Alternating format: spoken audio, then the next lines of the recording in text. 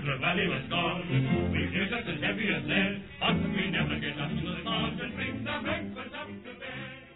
Hello, and welcome back to God's Own Scale podcast, where the smaller it is, the bigger the reward. I am Sean Clark, your host. This is the first episode of Season 3 of the podcast. How exciting. And it's episode 37 overall. This season, I'm shaking things up a bit, but not too much, hopefully enough to keep you interested and engaged. I've hinted at it for a while now, but Season 3 seems the ideal opportunity to put my plans into action. Firstly, and most importantly probably, is that I'll be expanding the podcast out to any scale below 19mm or size. I know 19mm isn't a scale. There is plenty of coverage for scales larger than this, but not much else covering the other smaller scales like 10, 12, 8, 2, 3 and 15 mils. While 6mm will continue to be a big part of the podcast, I'm hoping that a fresh look at some other scales will be of interest to some of the listeners, and let's face it, who amongst us plays in one scale only? Secondly, I'm looking at doing some themed episodes around either a hobby topic, such as painting, wargame shows or terrain, for example, as well as historical themes, which might be a specific battle or period, and this very episode is a case in point. So, not huge changes, but I am conscious that a lot of my followers are here for 6mm content alone, and should you not be interested in this wider hobby content, I fully understand. However, I do have to go where my own interests and instincts take me, and I'm hoping to grow the podcast as a result by capturing a larger part of the hobby community, and I would be really pleased if you joined me on that journey. I am truly grateful as ever to all of my Patreons who've kept the lights on here at God's Own Scale Towers. And again, if you feel you can no longer support the podcast because of the shift in focus, I really do understand. Thank you once again for the support you provided up to now. But all the same, hope that you will continue with me on this journey with the podcast as we grow and move through Season 3, through the rest of this year and into next. Speaking of patrons, another new feature will be a Patreon exclusive live stream paint and chat session by YouTube. This will be hosted on my YouTube channel, Billy Goat Wargaming, not God's Own Scales TV. My YouTube efforts are going to concentrate on the Billy Goat Wargaming channel now. However, my video skills are even worse than my podcasting skills, so please don't come with high expectations for the sort of content you'll see there. But the live stream paint and chat is something just about within my capabilities, so more on that soon, but I am hoping to get the first one in the diary for the end of September, beginning of October, somewhere around there. If you're not a patron, don't worry, the video will be released shortly after the live broadcast for you all to hopefully enjoy. Okay, I think that's enough breaking news and bombshells for today. Today's episode is a Gettysburg special, a subject close to my heart, and joining me on this episode I have two of my American friends from Little Wars TV, Greg Wagman and Tony Morano, who've both appeared before with me on the show. So settle back, grab your favourite beverage, and let's get this show on the road.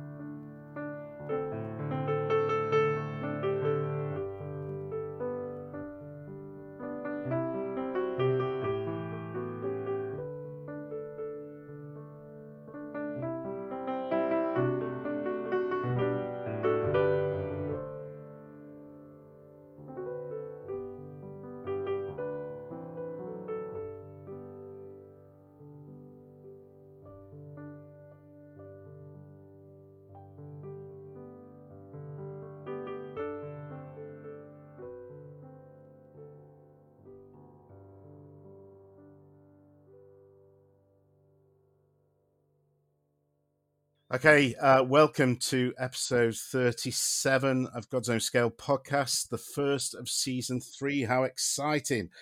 And to say I am excited is an understatement because I have two experts on a subject very dear to my heart, the Battle of Gettysburg, which is the subject of this conversation.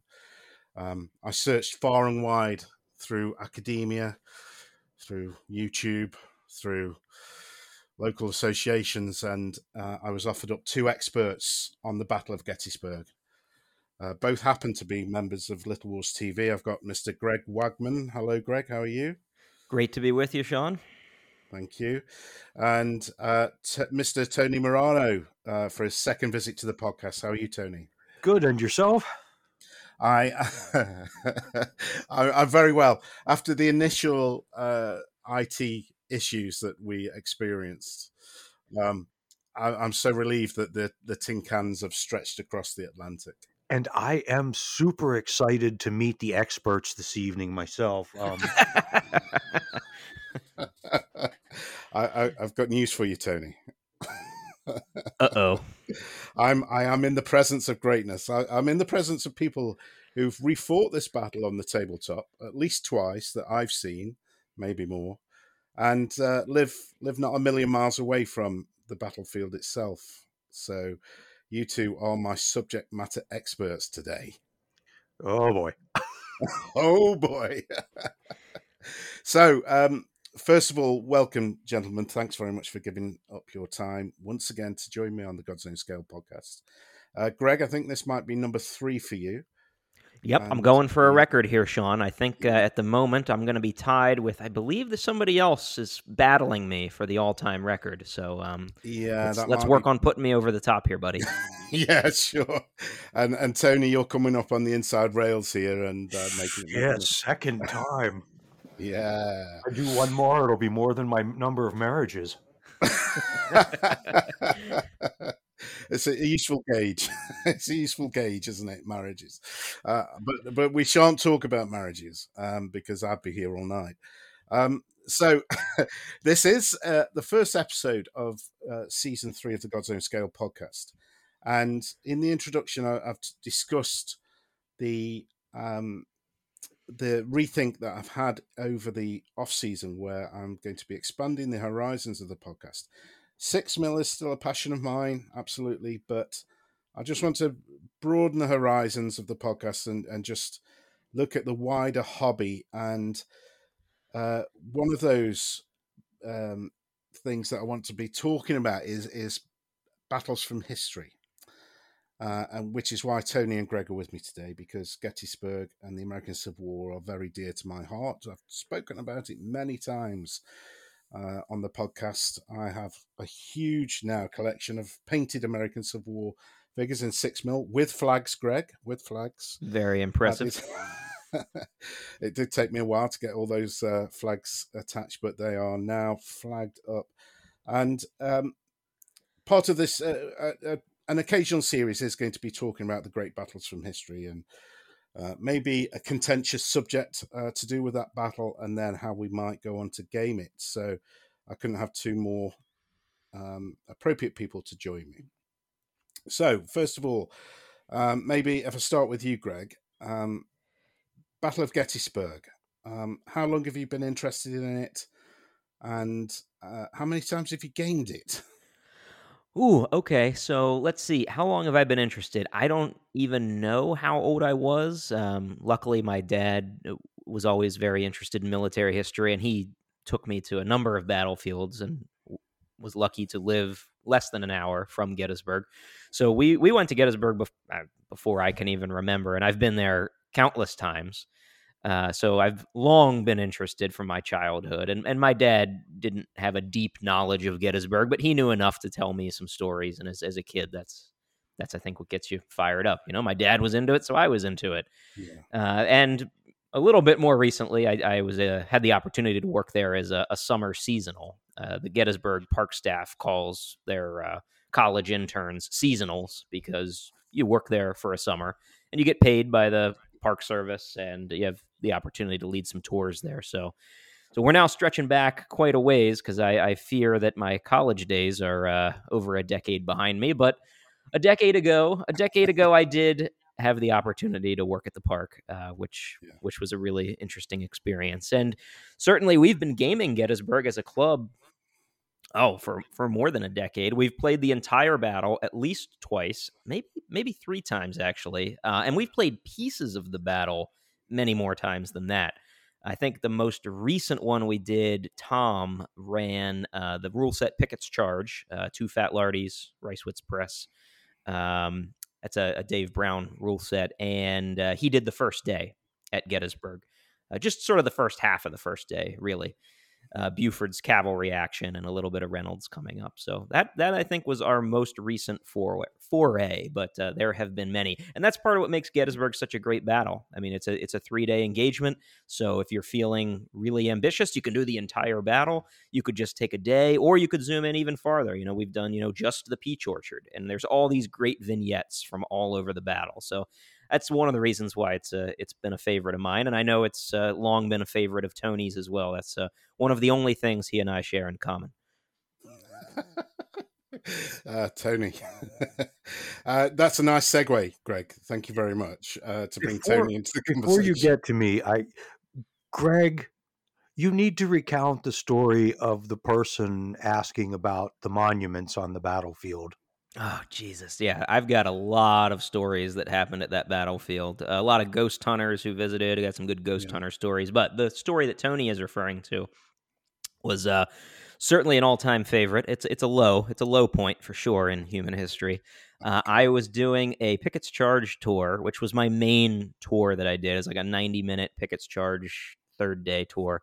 And one afternoon we're out there, and a lady who, I don't remember exactly how old she was, but I would say, 30s, 40s, asked what process the park had used to restore the monuments. And I said, well, what do you mean restore them?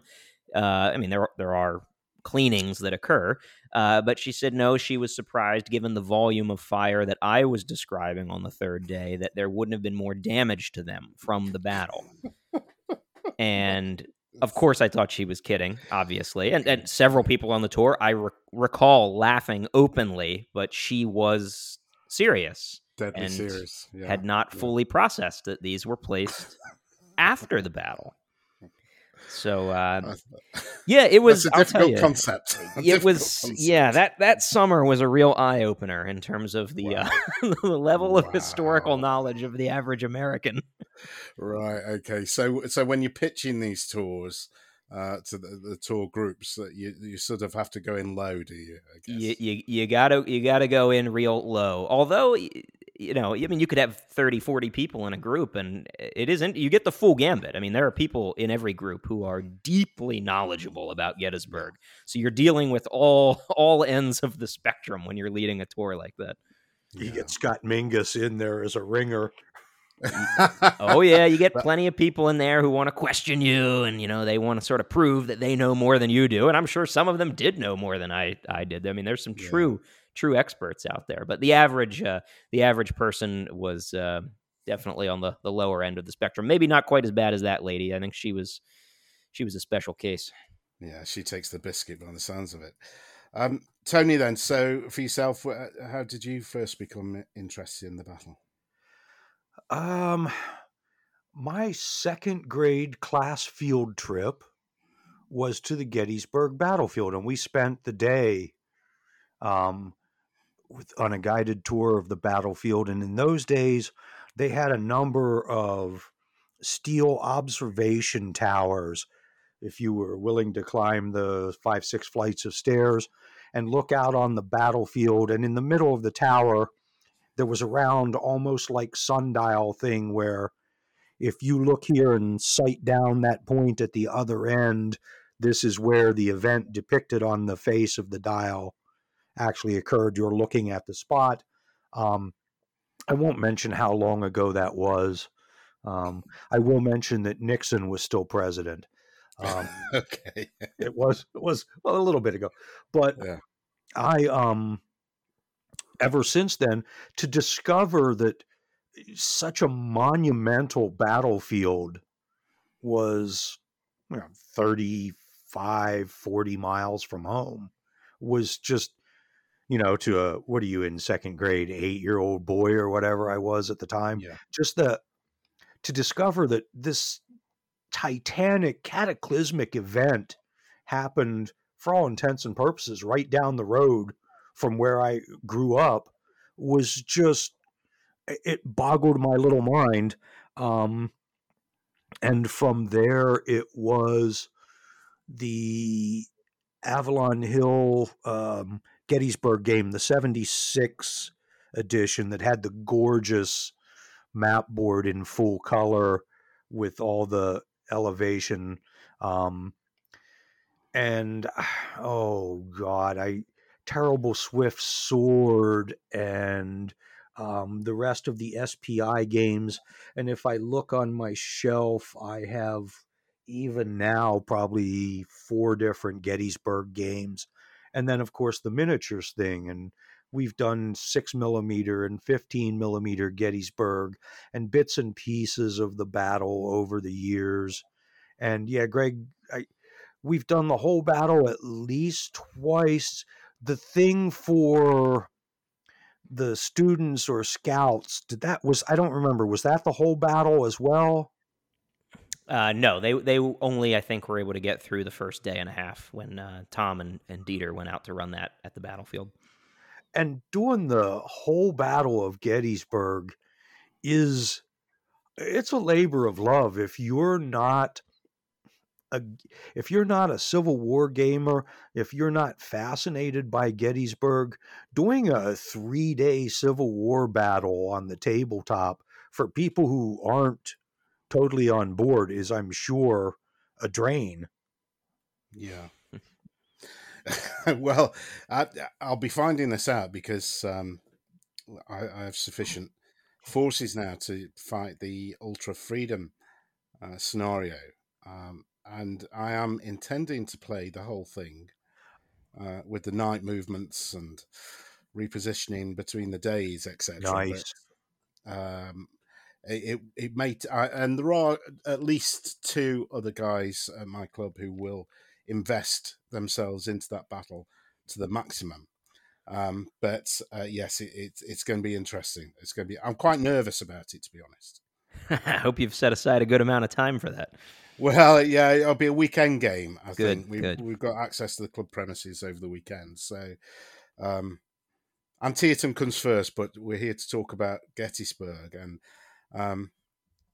you've mentioned several other rule sets there that have been used, but Ultra Freedom is, for me, and Greg, you might just need to close your ears on this because your head may swell. Ultra Freedom is the set of American Civil War rules that I've been looking for 30 years, I think, that just are going to enable me to fight these huge battles.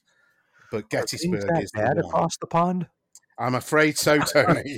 I mean, there's something called Fire and Fury as well, but which is a brilliant set of rules. But no, it's absolutely the set of rules that will allow me to fight those iconic battles of the American Civil War, and there's nothing more iconic than Gettysburg. I've refought it several times as well. At my club, but never in its entirety. Always the first day or the round tops or a small aspect of it. So I'm very much looking forward to that. Well, it is, if you're going to try and do the whole thing, which is a holy grail, I think, for a lot of war gamers, you really are pretty limited in the rule sets that can do that. I mean, it's a massive 3-day battle.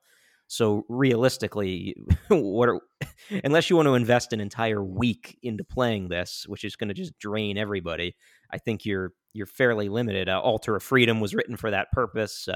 Volley and Bayonet, which inspired a lot of the work on Altar of Freedom, I think is fast enough playing that I think you could use Volley and Bayonet to do all 3 days. But other than that, I'm not really sure what you would even use as a rule set to do the entire battle.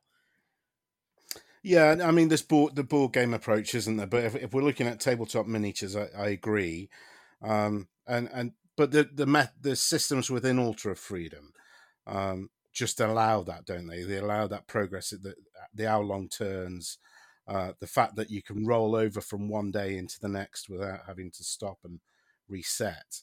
All of it is there, isn't it? Provided within the rules, which I haven't seen in Volley and Bayonet. That may exist, I don't know, but it's there as a complete package. Yeah, Volley and Bayonet, and Tony, I know he's played it a number of times as well. One of the things that I loved about that game is that the combat system and the movement system are very, very simple, which if you're going to play any battle the size of Gettysburg, and there are plenty of them throughout, military history, you really do need a set of rules that you can move very quickly through combats, because there's going to be a lot of combats. And that was something that had always appealed to me about Volley and Bayonet. What I hated about Volley and Bayonet is that there is zero command and control system. It's a frictionless system. So any order that you want to issue to a brigade is going to happen. It's I go, you do everything that you want. And that just never sat well with me for a lot of these big battles, because, as I'm sure we will get into in this discussion, there is a lot of command friction that happens at Gettysburg on both sides. Oh, absolutely. And I think back in the notes in the back, Frank Chadwick talks about the lack of friction rules. And his position was that because all the friction rules tend to feel artificial, at least in some circumstances, that if you want to create command friction, you just have to run multiplayer games. And I think you and I will confirm from the first full Battle of Gettysburg at Steve's house, issuing orders to your buddies and trying to be clear about what was supposed to happen, and then watching it not pan out that way. I think multiplayer games, and not just Gettysburg, but any game, if you want to get real command friction and not something created by rules, you simply need a multiplayer game, because everybody has in their own mind, I know what my orders are, but I know what I could do instead. And I think that creates that moment of what the just happened. Yeah, absolutely. And I know that there's at least 2 refights that you guys have been involved in on YouTube, which I'll put in the show notes. So the first one was pre Little Wars TV, if I remember right. Is that right, Greg? Yes, it was several years pre Little Wars TV.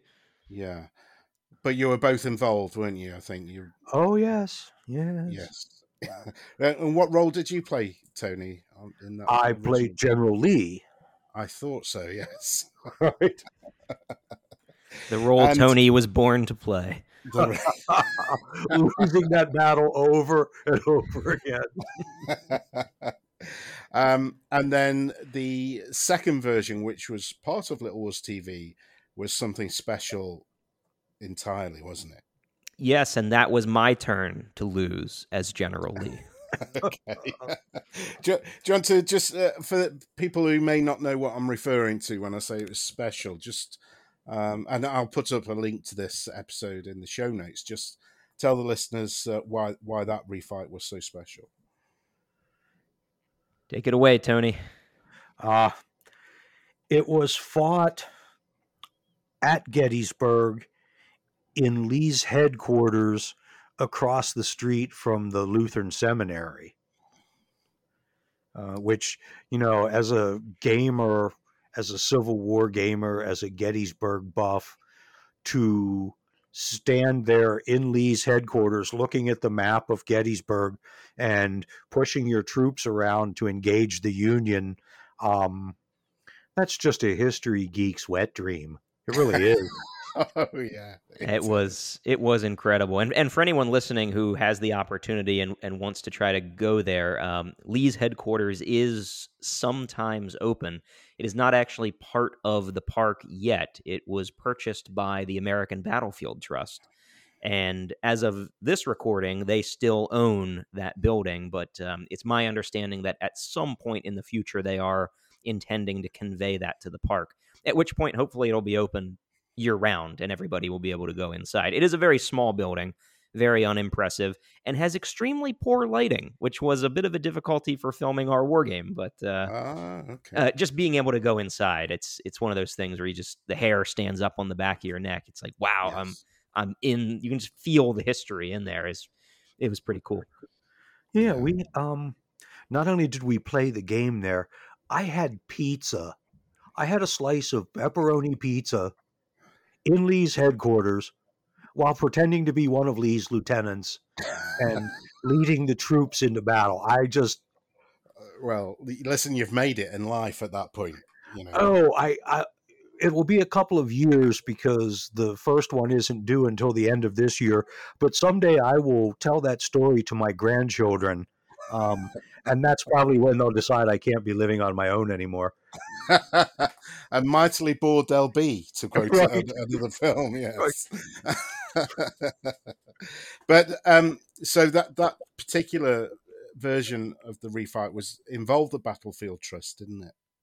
It did, yes, yeah. We got to play against Gary Edelman, who's the chief historian for the American Battlefield Trust. He was Meade, and he had some other historians along with him there. One of whom I believe is the curator of the Lutheran Seminary Museum. So it was a neat experience pitting three wargamers against three historians. And I don't know if we got into this too much in the video, but we did have two members of our club who were acting as advisors for the historians because they didn't have any wargaming experience. Yes. So it would have been awfully unfair if we had just beat up on them. So they did have a little bit of help playing the game and going through the mechanics of the rules, but they made all their own command decisions, and they had a great time doing it, and it was made for a really special event. I've rarely been as jealous of watching of anything in life, actually, regardless of what it is, whether it's financial or some guy's car. I've rarely been as jealous as you guys playing that game in that location. I would have swum the Atlantic, I think, to have gotten there to play that. But that was on a custom built field, wasn't it? As well, I think you did a video on how you built that field. Yes, that's right.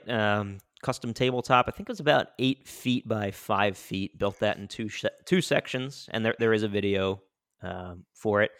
Yeah, I love the way it turned out, and it was, of course, done in God's own scale. I mean, that goes without Yes, saying. We gamed absolutely. it in 6mm. Both times that we gamed the battle that we're talking about here were in 6mm.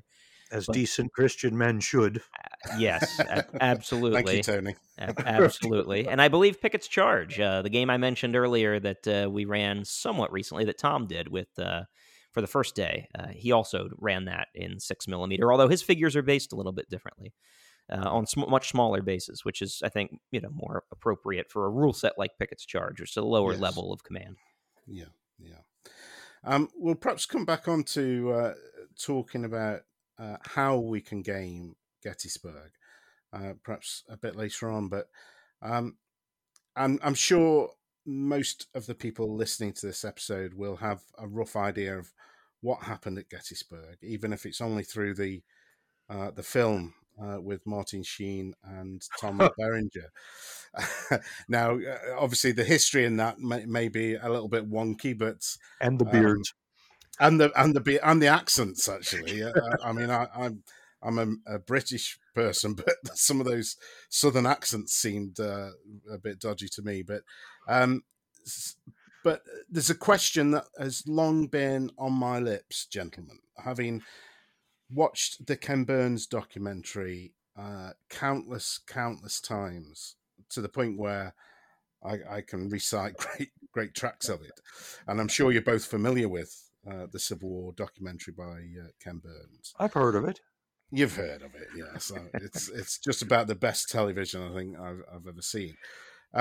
Shelby Foote, who was a regular who was a frequent contributor in that documentary series, made a statement, and I wanted to just throw it out to you, gentlemen, and just see where you stood, and whether you agreed with this statement or not. But it amounted to the fact that he considered Gettysburg as the price that the South paid for having Robert E. Lee in command. Maybe if I can come to you first, Greg. Have you heard that statement before, and have you got any opinion on it? Well, I have an opinion, Sean, and of course I've heard that is a well-trod question and a very provocative one, and I think it's a great conversation starter. And I think it's worth pointing out that it is a very loaded question because it implies, simply through asking that question, that you believe Lee did a poor job at the Battle of Gettysburg.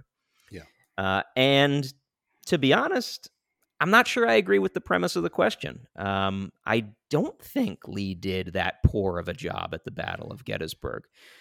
Not to say there aren't areas that I would criticize, but this is an area where Tony and I love to debate, and that's probably why you made the mistake of having both of us on this podcast. Yes. Because the question of Lee's generalship, I mean, you can ask this question of all of the high, corps and higher commanders who fought here, but Lee in particular, I think he gets the most attention. Because we know how the battle ended. And that, I think, is the mistake that most people have. That's the baggage that people have when they ask that very loaded question.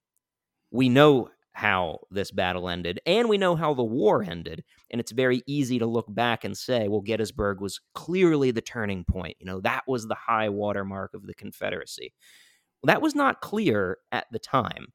What was also not clear at the time, if we go to the battle itself, is that Lee was losing. And I'm sure we can get into this a little bit more as we go deeper into the discussion. But for the majority of that battle, Lee had every reason to believe that he was winning and on the verge of completing a great masterstroke. But it's hindsight, I think, that allows a lot of us as armchair generals to be as critical as we are of his performance. So the short answer to your question is that no, I don't necessarily agree. You're right. I think as armchair historians, these kind of questions are what generate the debate that history is all about, isn't it? And hindsight is a difficult one because it's difficult to detach yourself from the hindsight and to put yourself back into the boots of these people who were.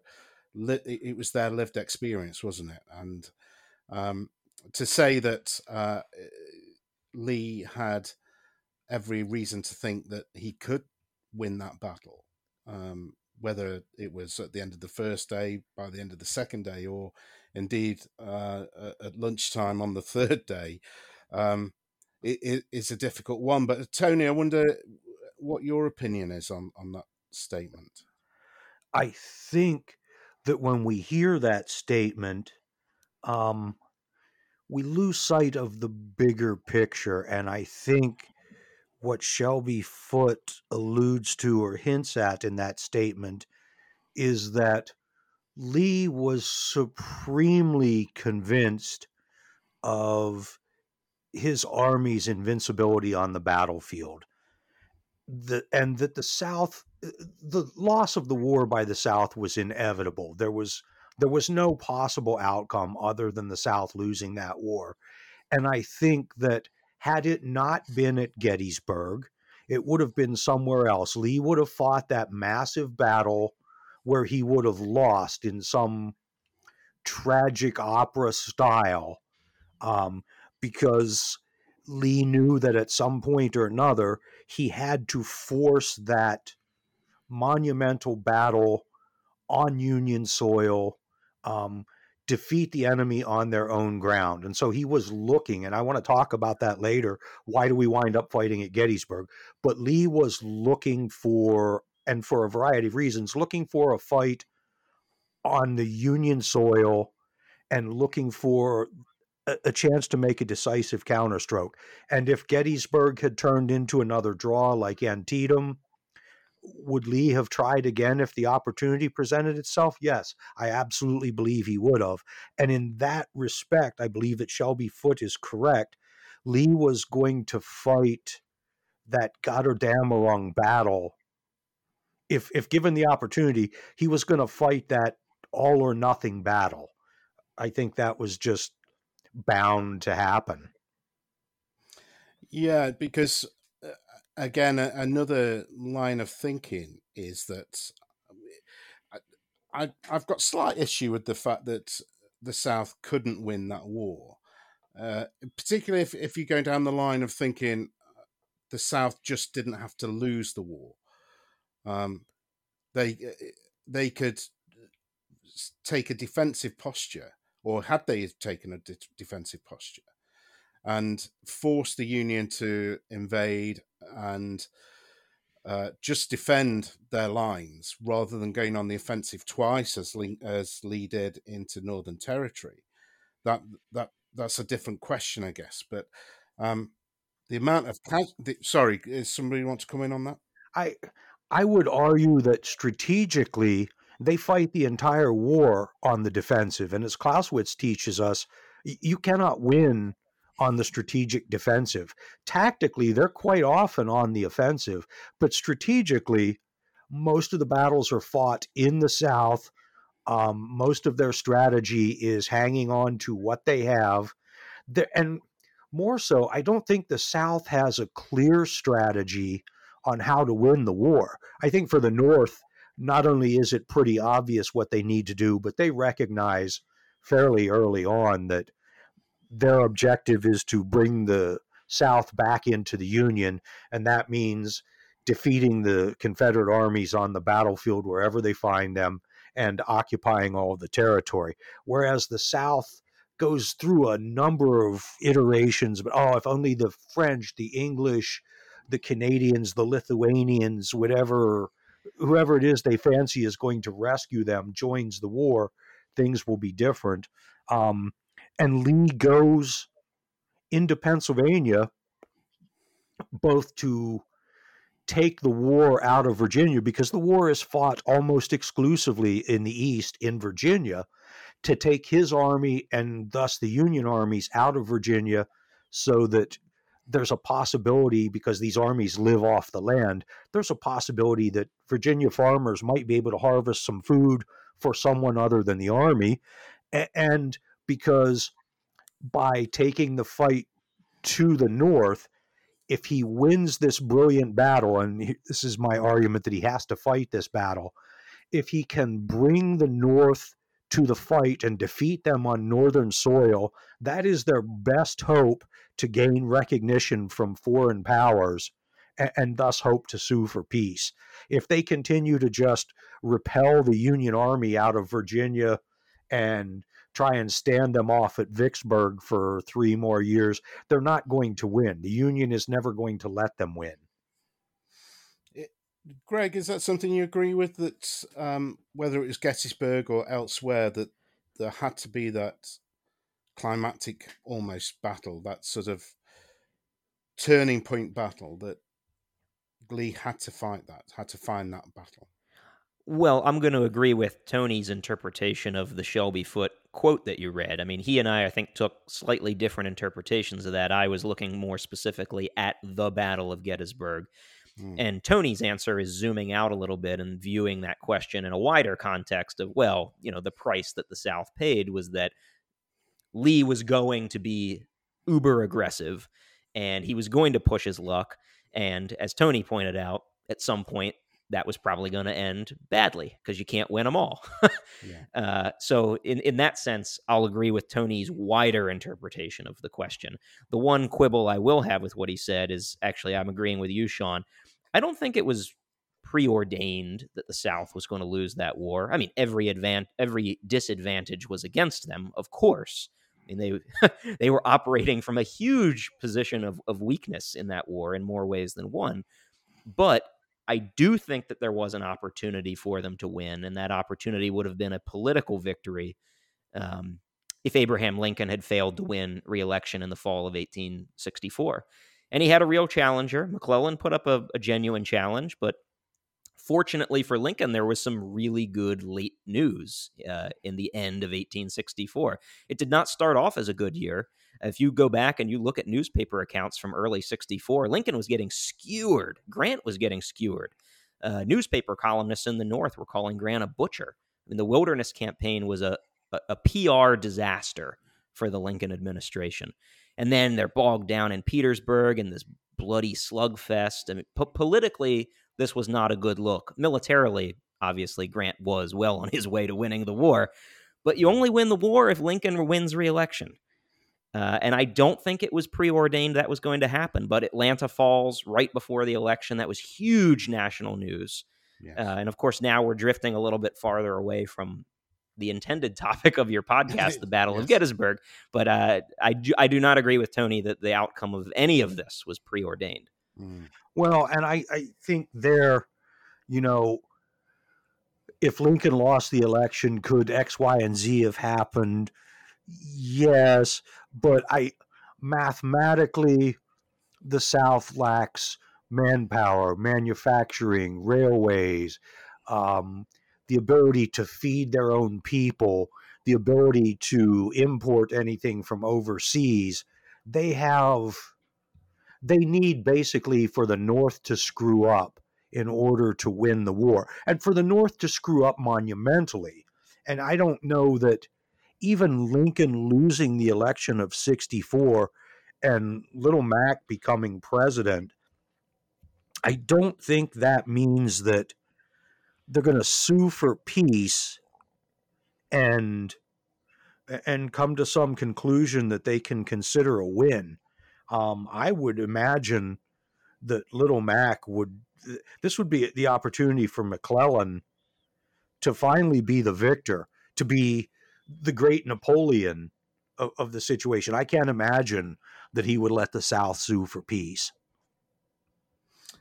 Yeah, and that's an interesting counterfactual idea, isn't it? Of if McClellan had won that election, because there's plenty of people who think he was ready to sue for peace, but whether or not that would have occurred, whether or not he would have sought that great battle, particularly when he saw himself as a Napoleon-type figure, whether he would have sought that battle and sought to destroy the South militarily.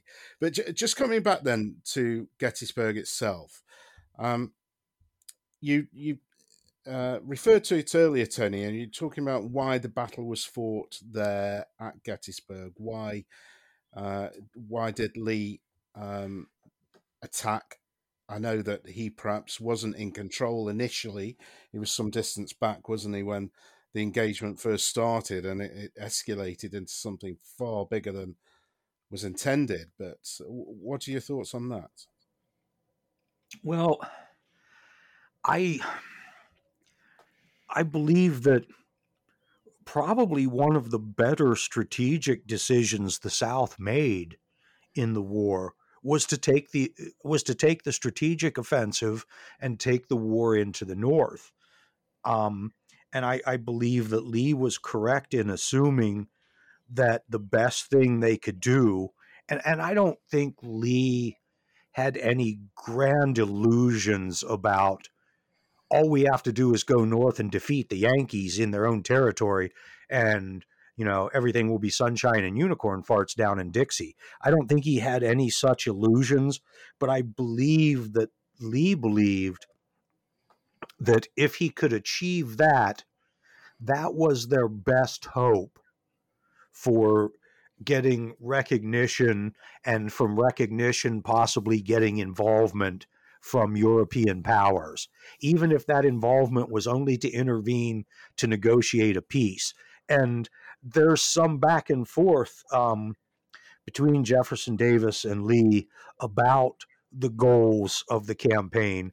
And one of the goals, aside from getting the fighting out of Confederate territory, is that a demonstration, and combine that with a successful victory, another Chancellorsville, as it were, would be the catalyst that could gain them recognition with with European powers, and that would bring them a chance to get to the bargaining table with, let's face it, if England had decided that they were to recognize the South and for protecting their cotton interests, which we can go to Egypt and get cotton, the hell with that. But had they decided to stick with the South for, some of their textile needs, and had recognized the Confederacy as a nation after a victory at Gettysburg, that would have been enormous in terms of a negotiated peace. And I think there Lee is correct in that this is something that needs to be done. It's a gamble. Lee knows it's a gamble, but it's something that needs to happen. I think my argument against that is the pure scale of loss that both the Antietam campaign and the Gettysburg campaign led to. Having already failed at Antietam, he then invades again, having had such a loss of life during the earlier campaign. He then risks everything again on another roll of the dice by invading the North, whereas if he'd perhaps had a more of a defensive posture and tried to bide his time, who knows what may have happened. Well, and they do. Between Antietam and Gettysburg, we have Chancellorsville, which is an enormous victory. Strategically, not so much, but tactically, it's a huge victory. And I think that buoys their hopes that, that the tide has turned. Antietam happened. It didn't go our way. But now the great victory at Chancellorsville, and we're going to go forward with a plan for a new invasion of the North. Of course, at Chancellorsville, they lose Stonewall Jackson, and was Stonewall Jackson the be all and end all? That's another opportunity for me to piss off your listeners. But I think here Greg will agree with me. The Confederate Army at Gettysburg, the command of the Confederate Army at Gettysburg, is a giant, bloody, horrific example of the Peter Principle. Mm. Lee's army is bigger than it's ever been. He's commanding a force now larger than anything he's commanded up to date. He has even less of an army command staff. He has less staff now than before. He divides the army into 3 corps to help deal with the loss of Jackson. And the loss of generals in the Confederate Army is horrific. They lose generals way faster than they can replace them. And they have no military college. They have no West Point to train officer candidates. They're just promoting people through the field. And they promote regimental commanders to brigadiers, and brigade commanders to division commanders, and division commanders to corps commanders. And I think quite a few of these people, Lee included, are elevated to a point where they've surpassed their ability to command at Gettysburg. Yes. Yeah. I'd agree with that. And maybe, Greg, can you come in on this point that once Lee knows that he's committed to battle and has pushed the Union back on the first day, there's an instance on the evening of the first day where perhaps if Lee had been clearer with an order or had been bolder with an order, then things could have been different. I'm talking about the incident with Ewell. This is one of the most famous what ifs of the battle.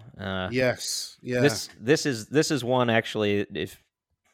If I had to pick a counterfactual that visitors to the battlefield asked about most, this would be in the top 2. There were 2 that were frequently asked, and one of them was, well, what if Stonewall had been here? He would have taken Cemetery Hill. at the end of July 1st. He would have done it. And this gets back to Tony's point of the Peter principle of perhaps someone being promoted to Corps Command who wasn't ready for it. Richard Ewell took over Stonewall's position as a Corps commander, and Ewell was a very successful brigade commander, also a very successful division commander, so there was certainly every reason to think that he would be very capable at Corps Command. And honestly, later in the war in 1864, I think he does prove himself to be a pretty good Corps commander. The problem for Ewell and for Lee is that this is his first battle as a Corps commander. Yes. He has never worked directly with Robert E. Lee in this capacity before, and he doesn't understand Lee's style of leadership, which is very different from, say, Jackson's style of leadership, which, Ewell had come up as a commander under Jackson, and Jackson was widely known as a bit of a micromanager. He was extremely active in the field. He was constantly riding around, directly in the fight. This is how he is killed at Chancellorsville. He's a very frontline style of commander. He gives verbal orders and written orders very directly, and he demands that his subordinates do X. That is not Lee's command style at all. Lee is of the command style where he gives you a broad outline of what to do, and then he just trusts that you're going to do it. And that worked when he had Jackson, and it worked when he had Longstreet, but Hill and Ewell are thrown into the fire at this huge battle, never having experienced this style of leadership before, and they both come up short big time. Hill and Ewell come up short at Gettysburg. There's no question about it. And I think it's fair not just to blame them, but to blame Lee, because Lee had done nothing to prepare those two men for what his style of leadership was. And that order that you're talking about, Sean, the famous order, you are to take that hill if practicable. Yes. Okay, well, what does if practicable mean? How are you going to interpret that? Exactly. Yeah. And that's the point, I think, isn't it? That around that quote, for me, that shows failure in Lee. I know that you're explaining there that was Lee's style, and that if that had been Jackson who'd been given the order, then we may have had a different outcome. Well, let me push back on you just for a second on that, Sean, because I don't want to say I'm a Richard Ewell apologist, but on this particular question, that's not the hill you want to die on. I'm not dying. I'm not dying on that one-legged hill, but I will say that on the evening of July 1st, there is a presumption that if only Stonewall had been there, the Confederates, they definitely would have pushed and they would have taken that hill. They just needed to push a little bit harder. To be fair, Ewell does push pretty hard. The fighting that is occurring in and around Cemetery Hill goes until dusk. It is dark out when the battle is called off, and Ewell feeds in every available brigade into that action. Could have he pushed a little harder somehow? Well, maybe, but if you look at the timeline of what occurs there, he commits all of his forces and he fights until darkness, and he comes damn close. They almost did take the hill. Yes. So I don't think that we should pretend that he just sort of sat back and let events transpire. He did interpret Lee's order as, okay, Lee says I should take the hill if practicable. Well, I'm going to give it a go. He did give it a go. And yes. The Stonewall Jackson thing at Culp's Hill, people say, oh, if Stonewall had been there. Well, which Stonewall are we talking about? Are we talking about Stonewall in the Valley or Stonewall in the Peninsula? Because great point. He doesn't have a great track record outside of the Shenandoah Valley, so there's no evidence that makes me think that Gettysburg, which last I looked was also outside the Shenandoah Valley, would lead him to be at his best. I think you're right. That's just a waste of discussion to say, well, what if Stonewall? He wasn't. We have to look at who was there. And I would think that, Sean, you're right in that Lee has this is where Lee fails to some extent at Gettysburg, because he doesn't prep his new corps commanders, or his new corps command structure. He doesn't prep the commanders and the rest of the staff for how he does things. These are people who haven't worked with him, or not worked with him in this capacity. And as a leader, there's some expectation that he should have explained to them, this is how we do stuff here. And he should have recognized at some point in the battle, because Lee continues to make those sort of what if, vague kind of, if you feel like it, sort of orders to his commanders. And he should recognize that in this situation, even Longstreet, the old warhorse, doesn't respond in the way he used to respond to Lee's typical style of orders at Gettysburg. And Lee doesn't recognize that for whatever reason, and doesn't change his style to work with the fact that his normal style isn't getting it done with his subordinates. I think that's a shortcoming of his, that he doesn't recognize that his usual style isn't working today. Yeah, I'm with Tony on that criticism of Lee for sure. And since we're on this particular topic, I have two quotes that I want to read that I pulled up before we started recording here. These are fantastic quotations, and they are both made by European observers who were present with Lee. The first one actually shows up in the movie Gettysburg. It's Colonel Fremantle, a British observer. He is with Lee the entire time at Gettysburg. And I'm going to read you, this is Fremantle writing about Robert E. Lee. As soon as the firing began, General Lee joined Hill just below our tree, and he remained there nearly all the time looking through his field glasses, sometimes talking to Hill and sometimes Colonel Long of his staff, but generally he sat quite alone on the stump of a tree. What I remarked especially was that during the whole time the firing continued, he only sent one message, and he only received one report. It is evidently his system to arrange the plan thoroughly with the three corps commanders, and then to leave them the duty of modifying and carrying it out to the best of their abilities. End quote. A very interesting observation, and Colonel Fremantle is right in everything that he said except for one really important point. It is evidently Lee's system to arrange the plan thoroughly with the three corps commanders. Well, that's a very convenient assumption on Colonel Fremantle's part, because Lee did not arrange the plan thoroughly with his three corps commanders at Gettysburg. Yeah. And you've touched on Longstreet there, because moving on to the second day, there's a huge controversy, isn't there, around at what time was that order given from Lee to Longstreet to attack on the south? The attack on the north has fizzled out at the end of day one, and Lee then looks to the south and looks to his old war horse, as you've said, Tony, in Longstreet. But Longstreet seems to have been the scapegoat, certainly post-war. I'm not so much sure during the war, but post-war, he received a heck of a lot of criticism, didn't he, for allegedly delaying his attack?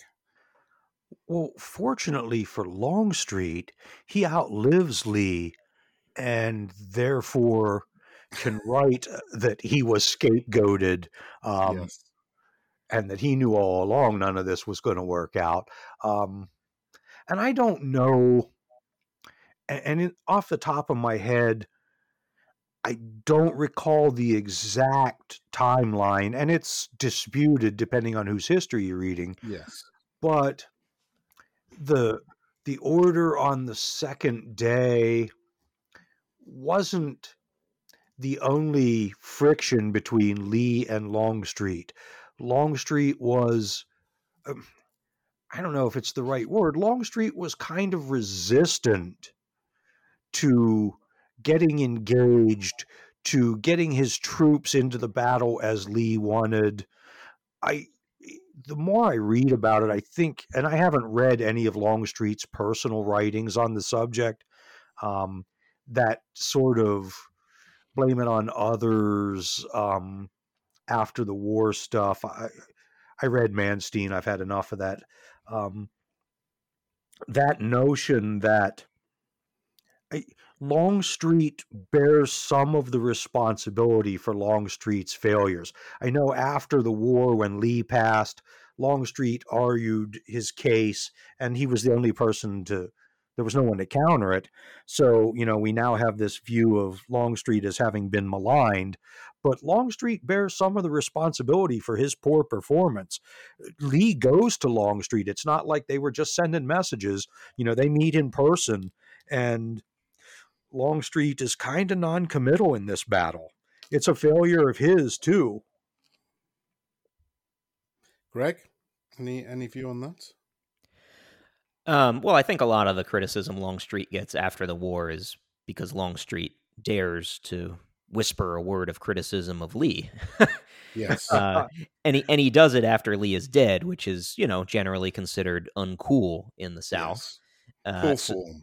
Yeah, poor form. And to be fair, I have read Longstreet's memoir, and it is one of the worst Civil War memoirs I've read. I've read quite a few of them. I mean, it is so deeply self-serving and revisionist that it's kind of embarrassing. Yeah. So I'd be lying if I said that didn't color my view of Longstreet a little bit. It was not a good look for him when he was writing about it. But at the time of the battle, I'll agree with Tony that, the battle's not a great look for him either. He does not show really any flexibility or imagination on his day 2 attack. The timeline is definitely, debatable, but it looks as if it's not until between 3 and 4 o'clock in the afternoon that Longstreet has forces in position to make this attack. And his most aggressive division commander, General Hood, is arguing that, look, we got to kick this thing off as soon as possible. Every minute here that we're wasting is a critical minute. And Longstreet makes the poor decision in hindsight to say, no, I'm going to wait until every brigade we have is in position. And the very last brigade, of course, is the one that had to go the farthest. It's Evander Law's brigade. And they've been marching all day. And they're the ones who have to go way out on the end of the line, the very far southern flank across from Little Round Top. So the rest of Longstreet's corps is just sitting there waiting for Law's guys who have had even nothing to drink. I mean, there's guys who are dropping out of heat exhaustion. And in hindsight, Longstreet should have shown the flexibility, and he had the experience to know better, frankly. He should have listened to Hood. He shouldn't have waited for Law's guys to get into position. He should have kicked that attack off an hour before he did, at least an hour. But he decides to wait. And even when he does kick off the attack, Hood actually asks for permission to change the axis of advance a little bit based on the terrain that's in front of him. And Longstreet says, no, we're just gonna, we're gonna go by the book on this one. Again, a bit of a odd decision, and historians have been trying to interpret that ever since. Is that a sign that Longstreet didn't want to do this attack at all? Was Longstreet having a bad day? Was he a little pissed off at Lee at the time? We can't trust his memoirs, frankly, so there's really not going to be any way to know. But it's a spectacular attack that, almost unhinges the Union Army because of what Sickles did going out into the peach orchard. But it is not Longstreet's finest hour, that is for sure. It's not the finest hour of any of the corps commanders here for the Confederacy. And I think, there again, there's that, have they been promoted beyond their ability? And I'm not saying that they shouldn't have been promoted, because the Confederate Army, the Army of Northern Virginia, had suffered horrific losses at Chancellorsville. For all the Grant is a butcher talk, Lee, even in his victories, his armies are bludgeoned. The losses in even the battles he wins are unsustainable, and they exceed what Lee or what Grant, or for that matter, most of the other Southern commanders sustain in any of their battles. Lee bleeds troops like there's no tomorrow in all of his battles. And he winds up promoting people to positions that they're just maybe not qualified for. Maybe they're not going to be failures as corps commanders, but they fail as corps commanders, they fail as division commanders because they're promoted to that position and then immediately thrown into the greatest endeavor of the war.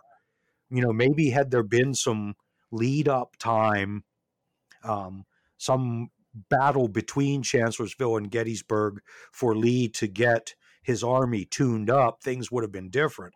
But as it was, they pack up and they march on Gettysburg, or they march into Pennsylvania, rather, with corps commanders who haven't commanded a corps and division commanders who haven't commanded a division, and no direction from Lee. And is it Lee's failure alone? No.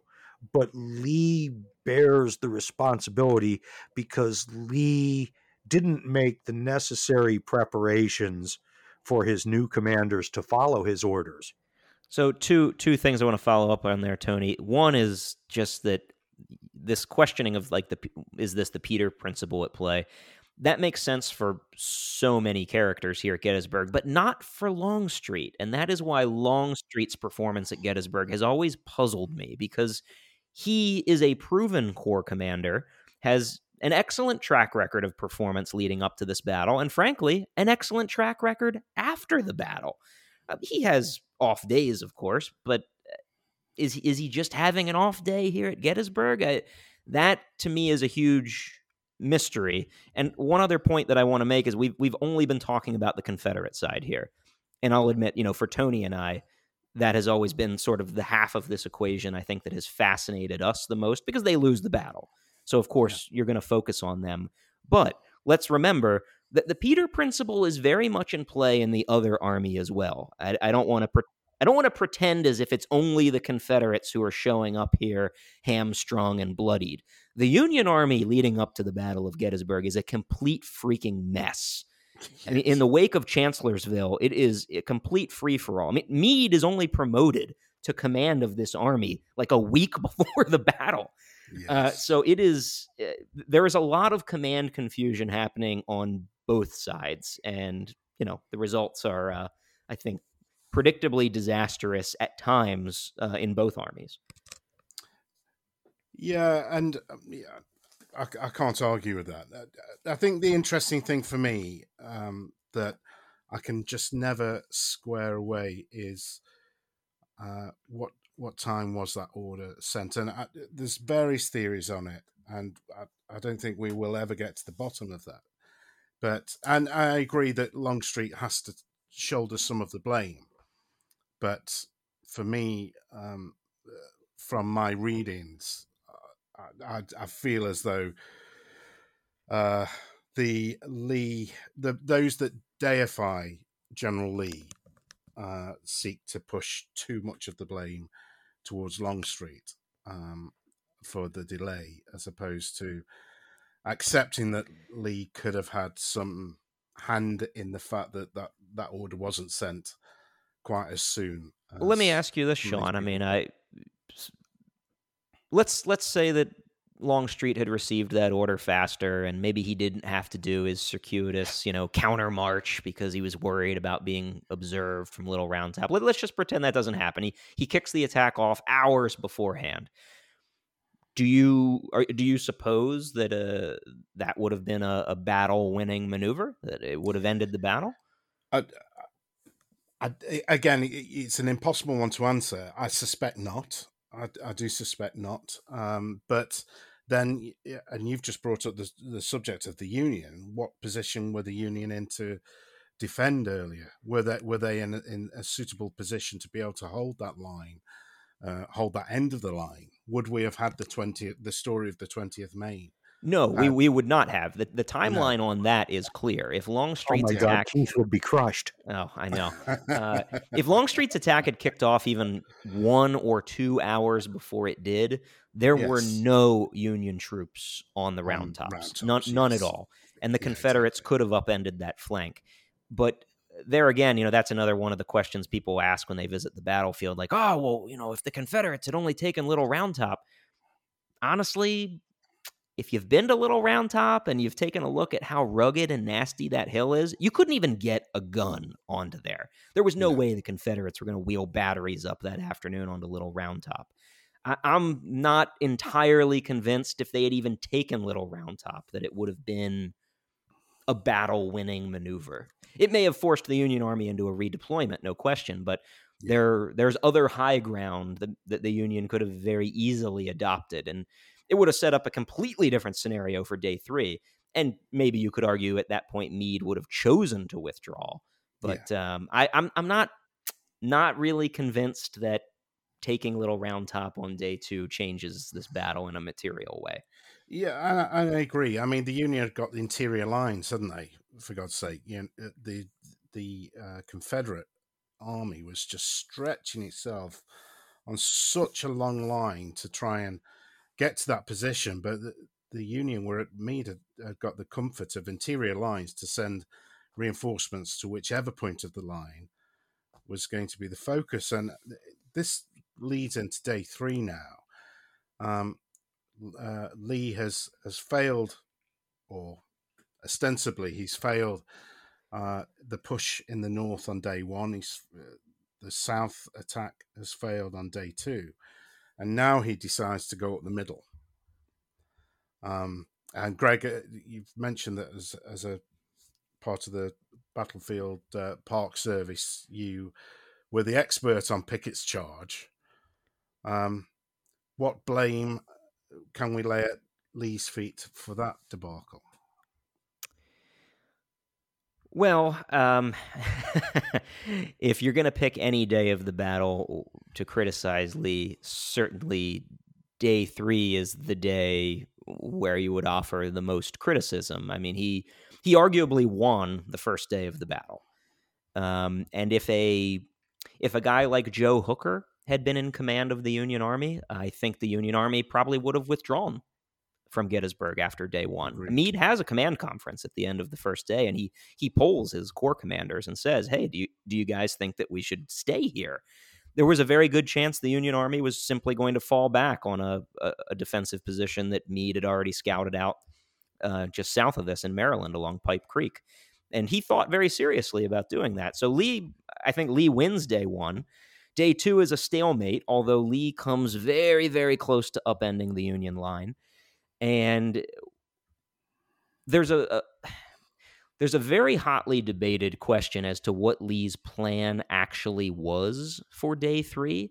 We do not have anything definitive in writing. We have memoirs from various officers who were present. We have letters that we've tried to decipher, but Lee doesn't actually leave us anything in writing that states his plan.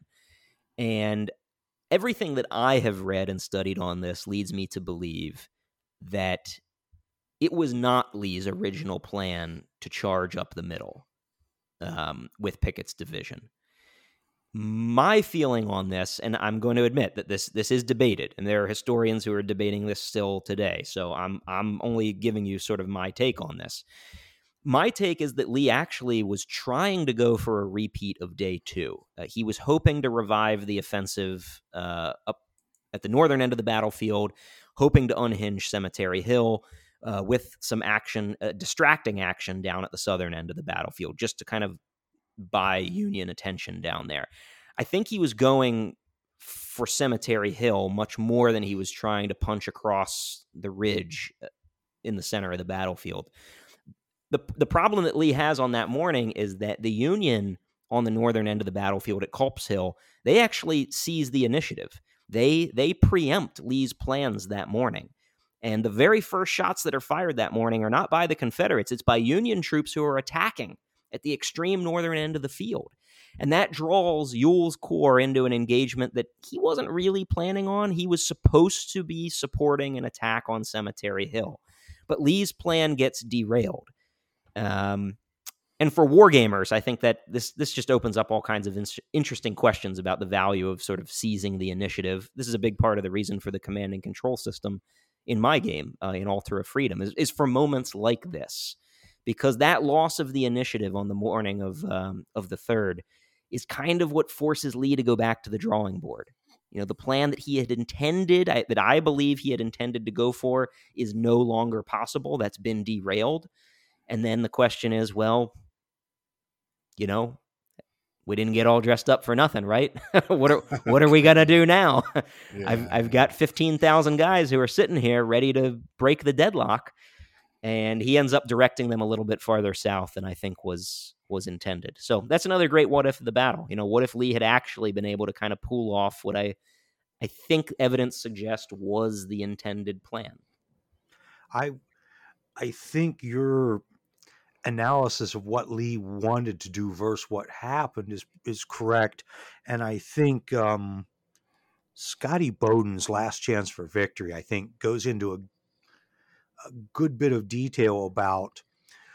Now, it is a Lee apologist book, but they go into a good bit of detail about what was Lee trying to do on the third day, and that he wanted to demonstrate on the northern end of the line, while he attacked Cemetery Hill, and Longstreet's troops were going to advance either to support that were it successful or to draw troops away from that.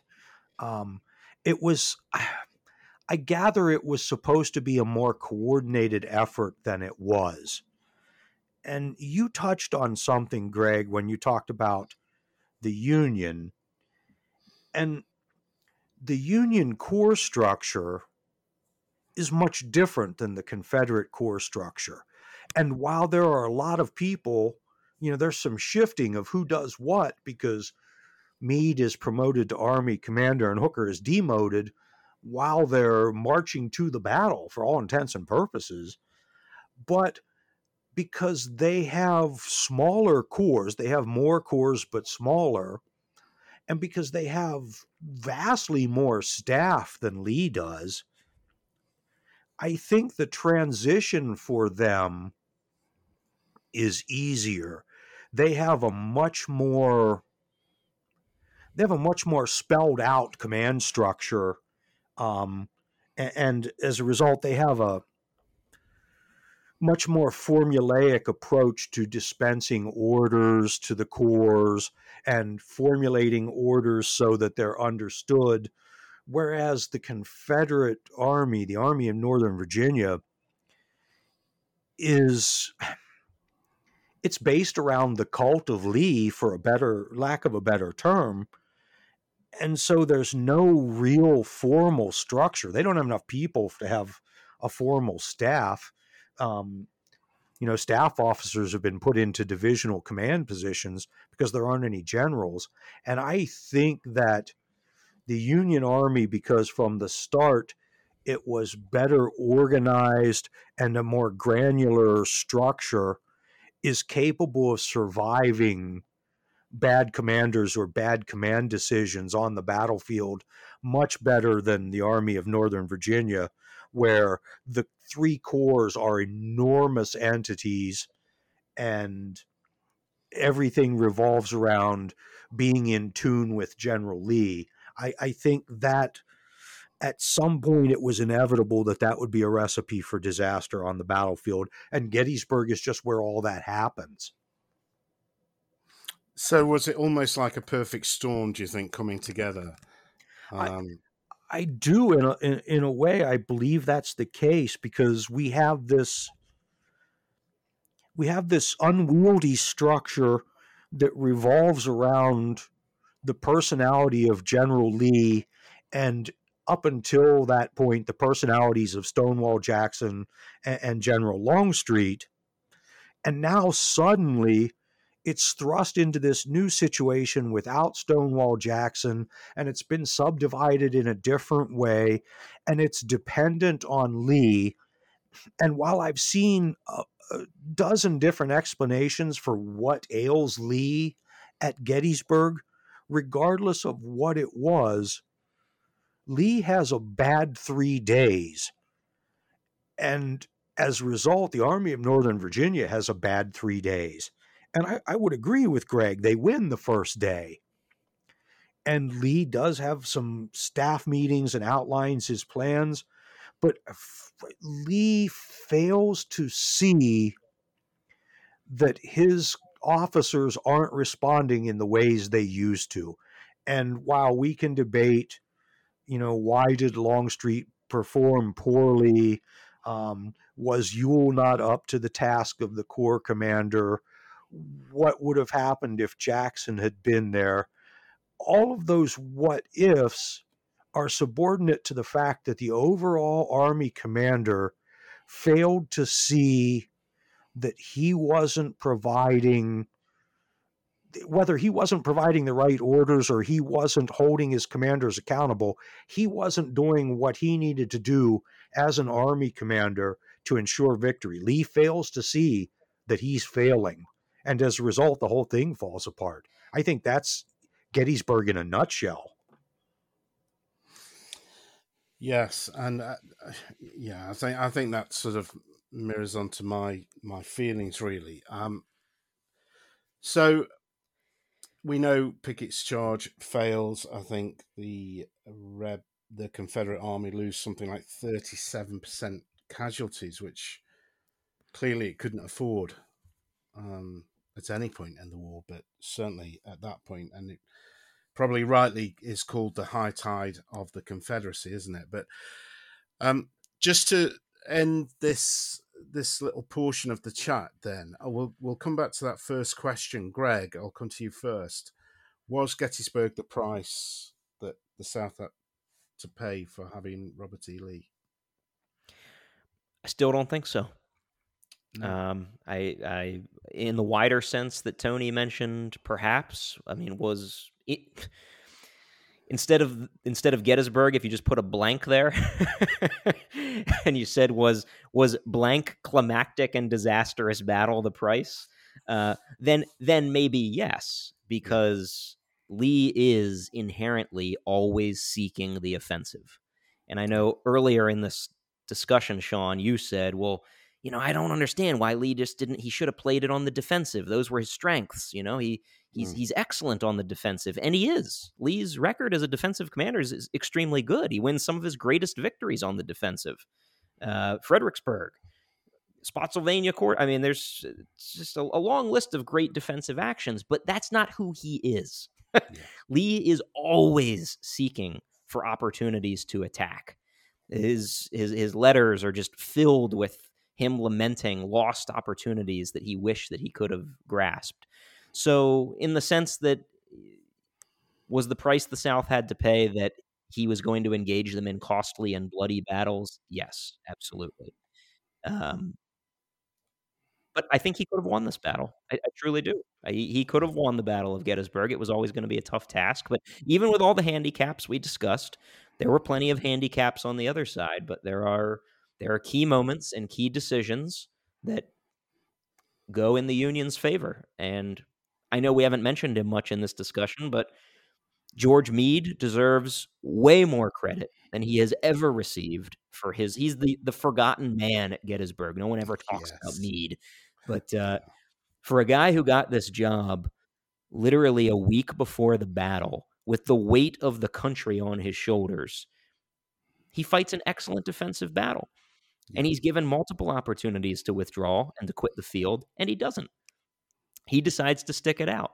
And he couldn't have known it at the time, but it was the right decision. That's how he won the battle. He won this battle because he refused to retreat. So credit to Meade, even though I know we're trying to talk about Lee in this conversation, but I don't think enough people give credit to the guy who was fighting Lee in this battle. Did a pretty damn good job.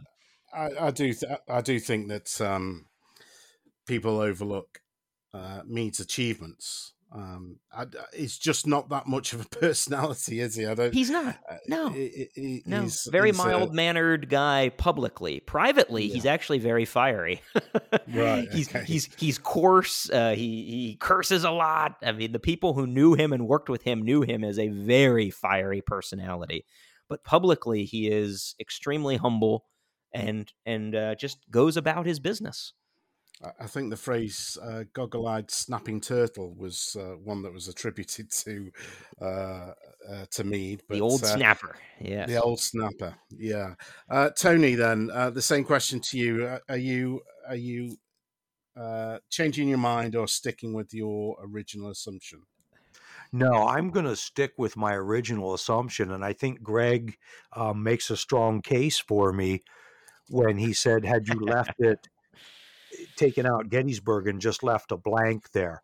I think that if the war had turned out differently, I don't think the South would have won. I don't see a path to victory for them. But had the war gone some other course, lasted 3 more years, blah, blah, blah, whatever, I think Shelby Foote would have written that Emmitsburg or Spotsylvania or Butthole, West Virginia was the price the South paid for having Lee in command. Lee wins his greatest victories when his army is on the defensive, but when he takes the fight to the enemy, when they're fighting strategically in a defensive posture, when they're fighting in Virginia, is when Lee is that aggressive general that we all think of when we think of Lee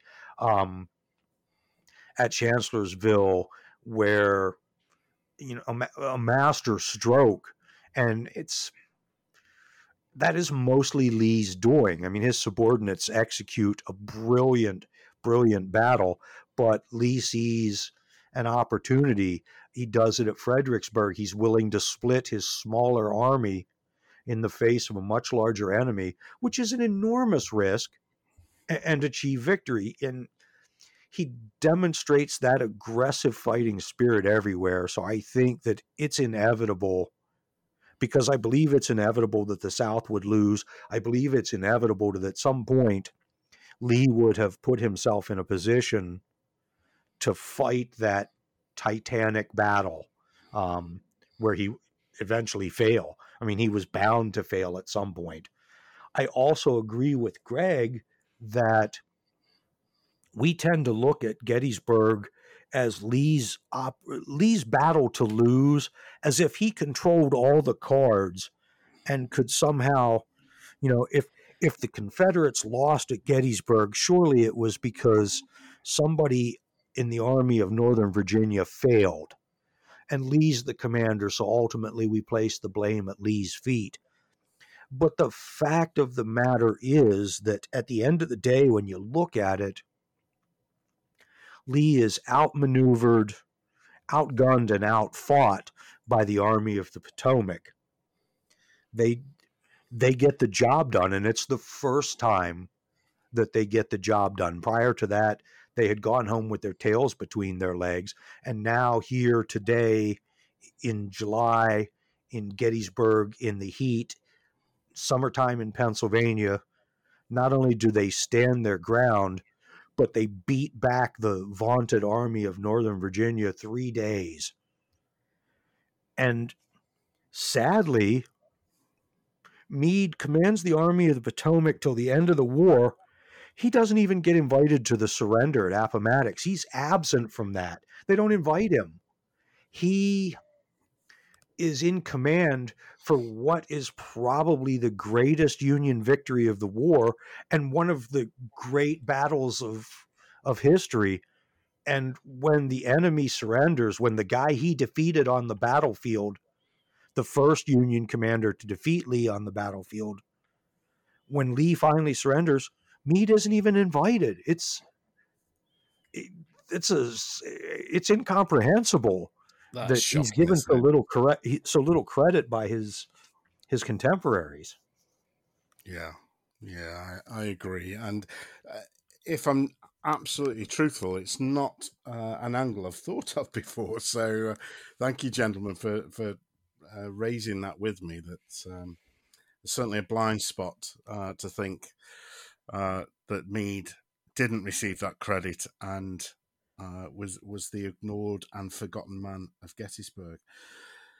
Thanks very much for that discussion, gentlemen. I'm not sure my mind has been changed, uh, but this is the wonderful nature of history, isn't it? That you can have these discussions on these battles and have opinions and fight it out as to putting across your own point of view. But we'll come just for the last part of the chat then, gents. If we just come back to the actual gaming of the battle,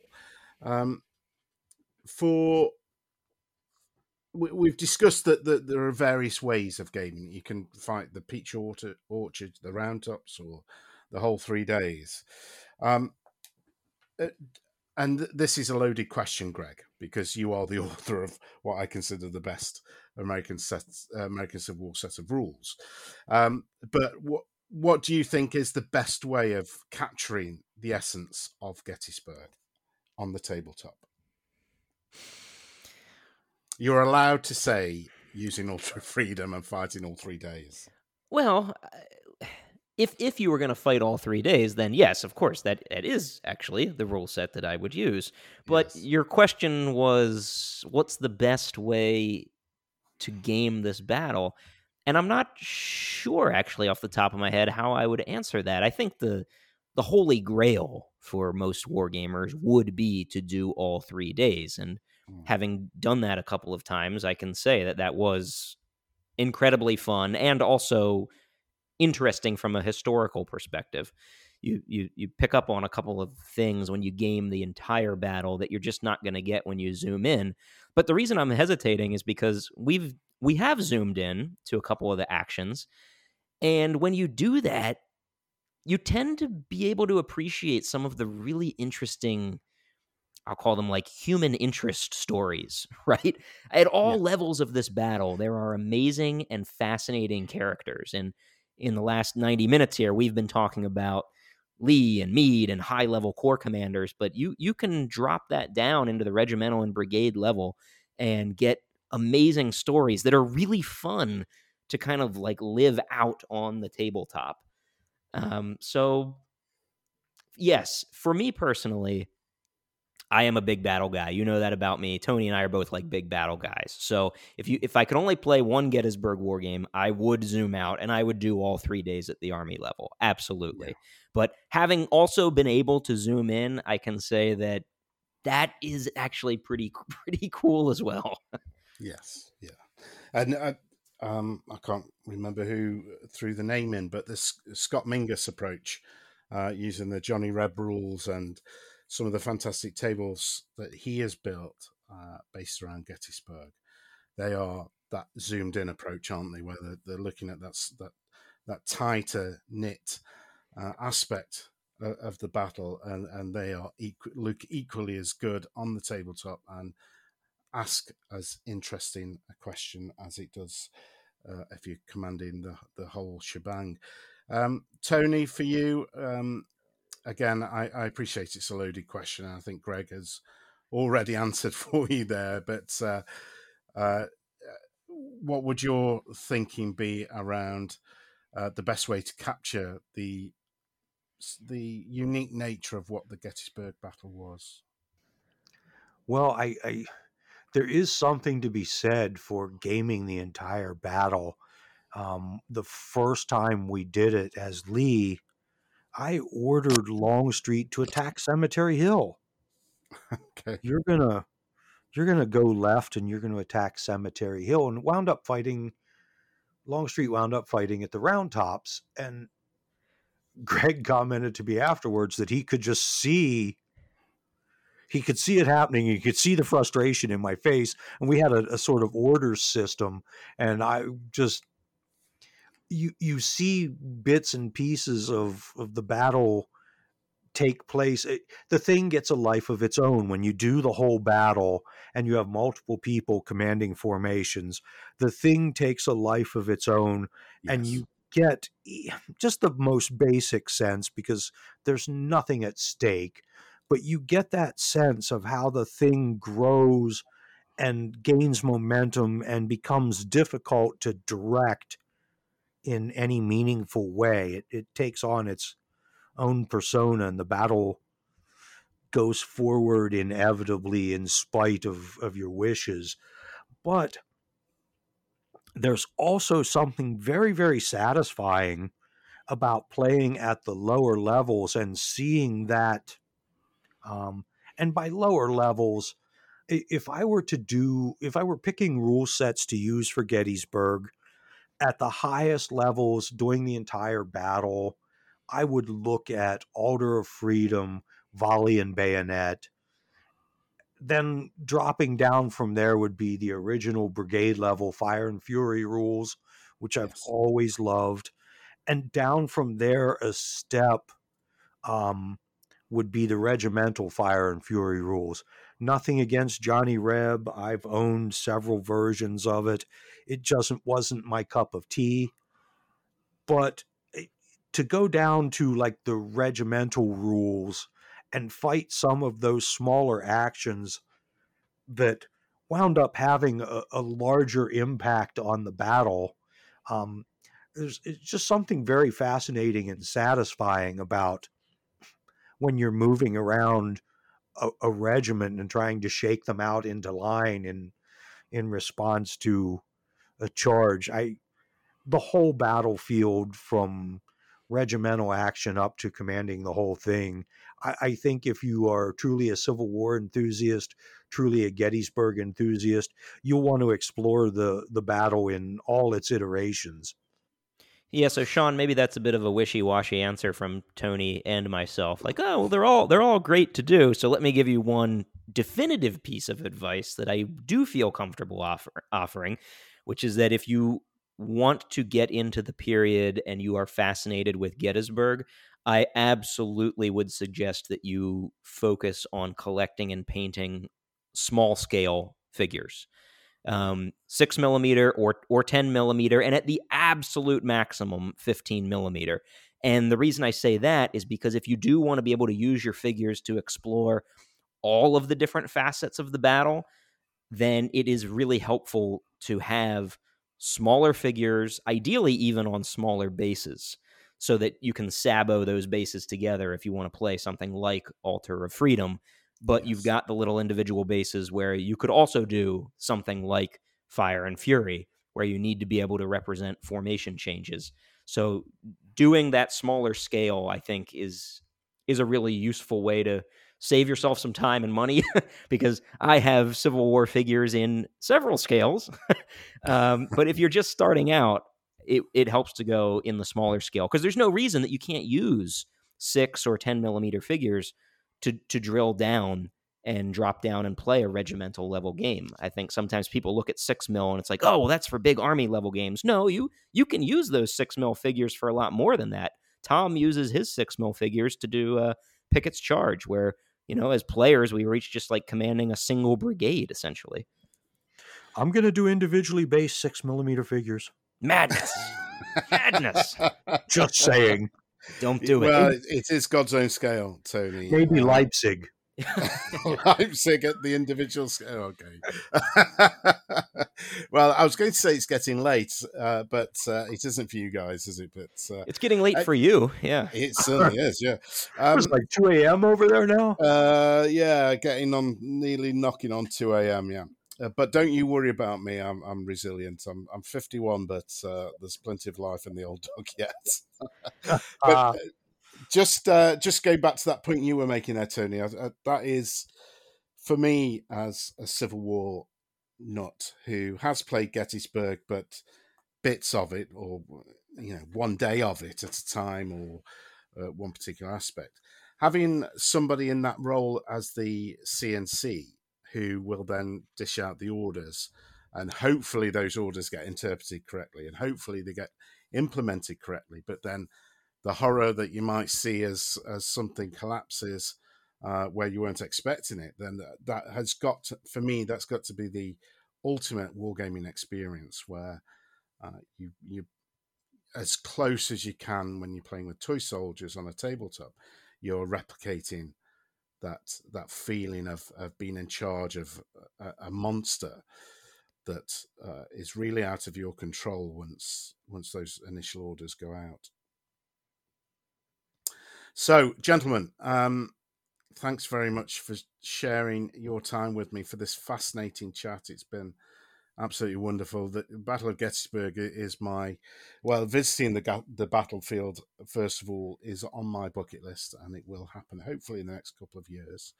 I'll be able to cross the pond and stride those fields and maybe recreate Pickett's charge on my own, going across that field. But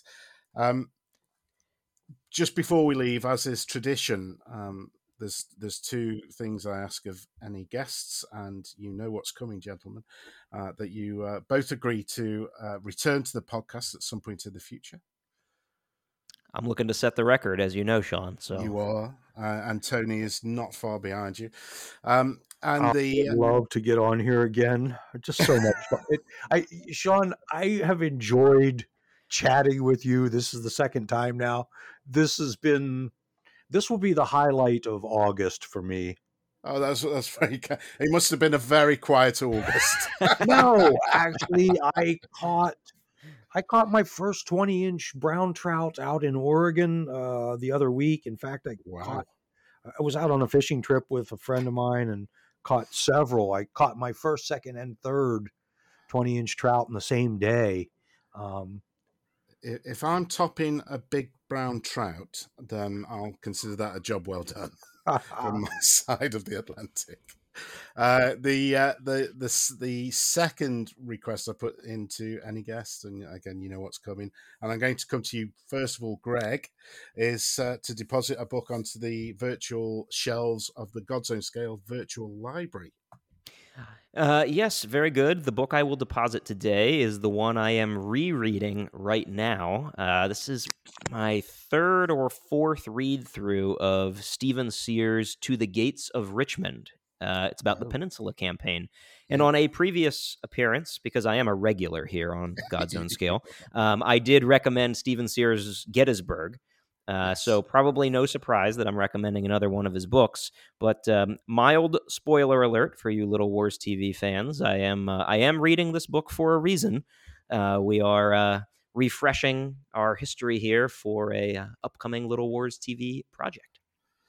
I am salivating at the very prospect of that.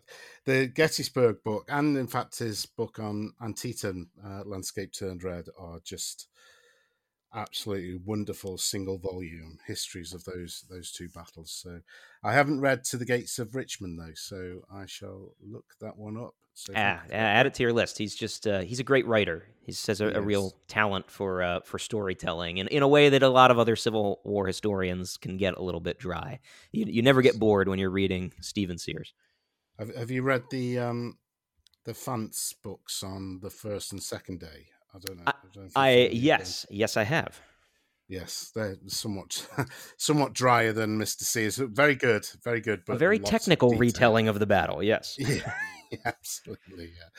Yeah. Tony, over to yourself.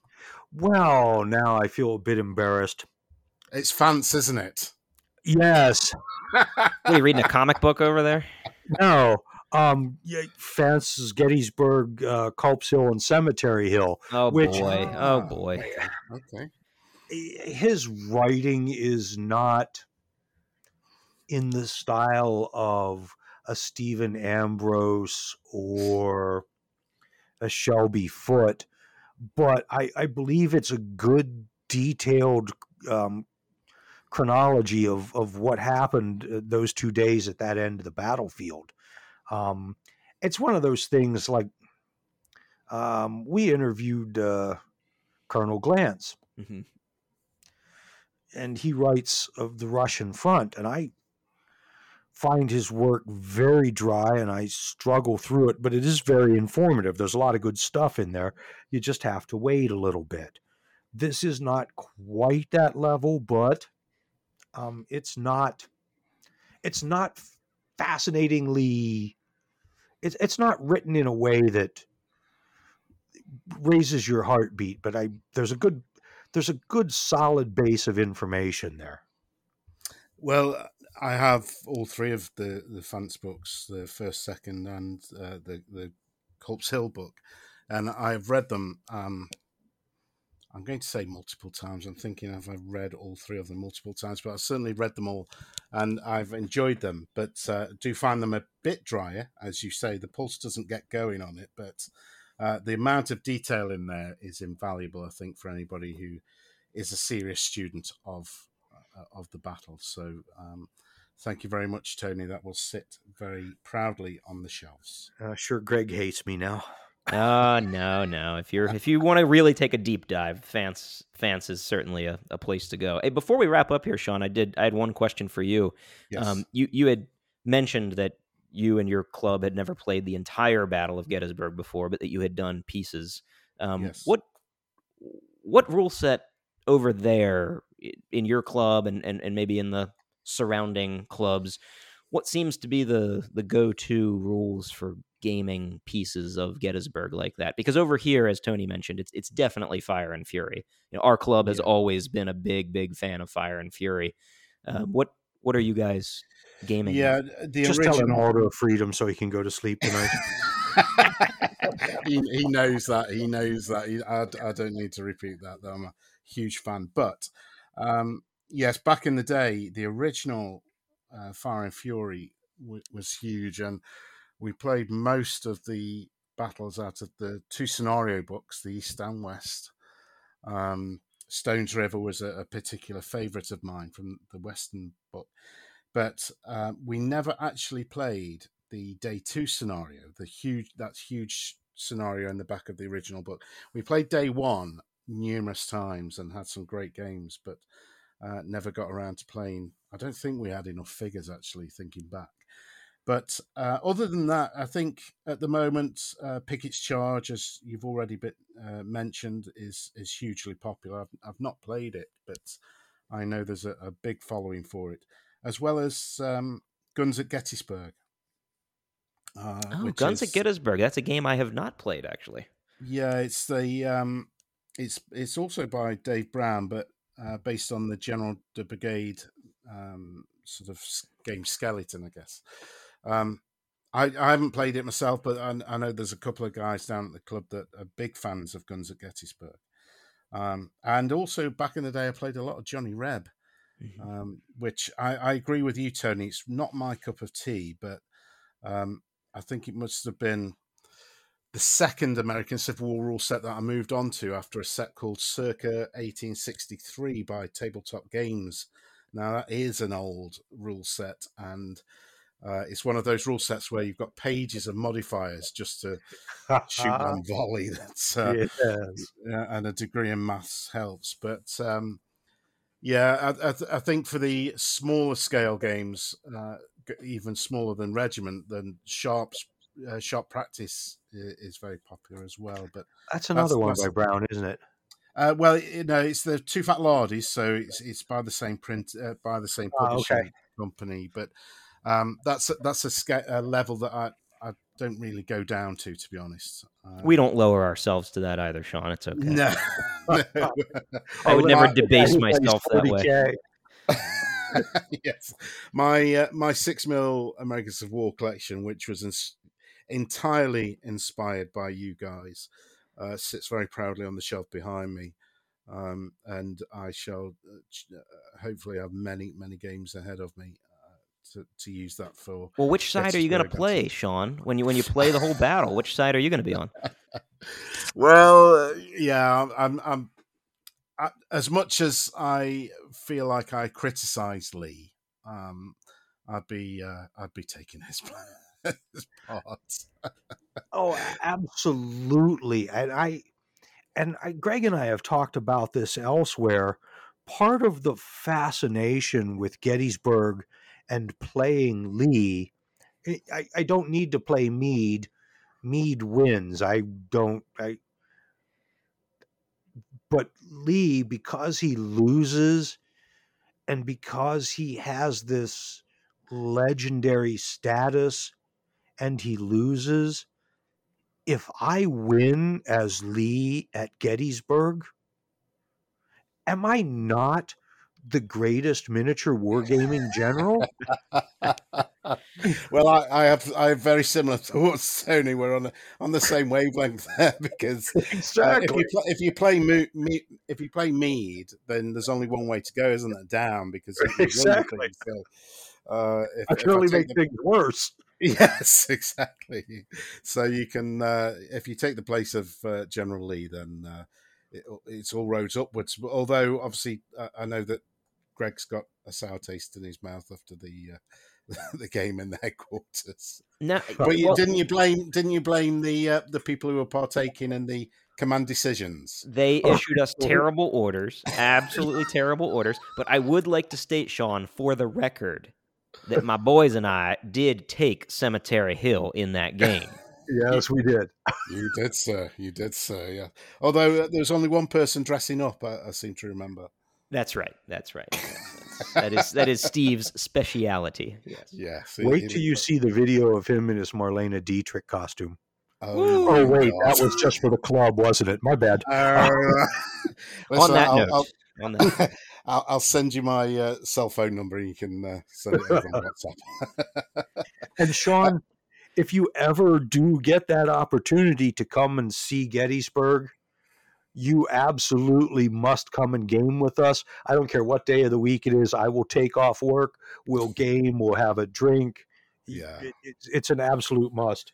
It's a life goal of mine, Tony, to come and visit that wonderful clubhouse of yours, and maybe Greg could host a Civil War game for me, and I could try and right the wrongs of history. we look forward to having you, Sean, and we are very glad that you are back with what we're going to call season 3 of the of the podcast. I think it's great that you're going to branch out and do a little more than just 6 mil, even though it's certainly a favorite scale of mine. Well, it's the best scale. Absolutely. It is. If I had to pick a scale, that would be the scale. But it's good to explore. It's good to explore some of the other stuff, and I don't think your focus on 6 mil is what ever made the podcast. You being a good host and a good interviewer is, that's what makes this podcast fun to listen to for people. Absolutely.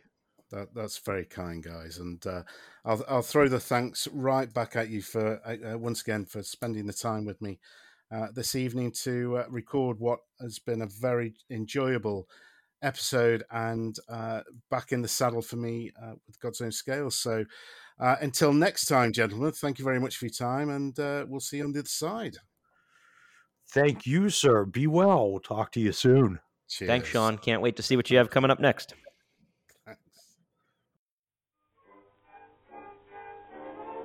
Brother Bertie went away to do his bit the other day. With a smile on his lips and his lieutenant pips upon his shoulder, bright and gay. As the train moved out, he said, "Remember me to all the birds." Then he wagged his paw and went away to war, shouting out these pathetic words. Goodbye, goodbye, wipe a tear, baby dear, from your eye. Though it's hard to part, I know, I'll be sicker than death to go. Don't cry, don't sigh, there's a silver lining in the sky. Bonsoir, oh, sin, cheerio, chin, chin, na-boo, toodaloo, goodbye. At the concert down at Kew, some convalescents dressed in blue had to hear Lady Lee, who had turned 83, sing all the old songs she knew. Then she made a speech and said, "I look upon you boys with pride, and for what you've done I'm going to kiss each one." Then they all grabbed their sticks and cried, "Goodbye, goodbye, where's the dear baby dear from your eye? Though it's hard to part, I know, I'll be sicker than death to go. Don't cry, don't sigh, there's a silver lining in the sky. Bonsoir, oh, sing, cheerio, chin, chin, na-boo, toodaloo, goodbye." Little Private Patrick Shaw, he was the prisoner of war. till the Hun with the gun called him pig dog for fun, and Paddy punched him on the jaw. Right across the barbed wire fence, the German dropped then, dear, oh dear. All the wire gave way and Paddy yelled, hooray, as he ran for the Dutch frontier. Goodbye, goodbye, wife a dear, baby dear, from your eye. Though it's hard to pass, I know. I'll be single and it's to go, don't cry, don't cry. There's a silver lining in the sky.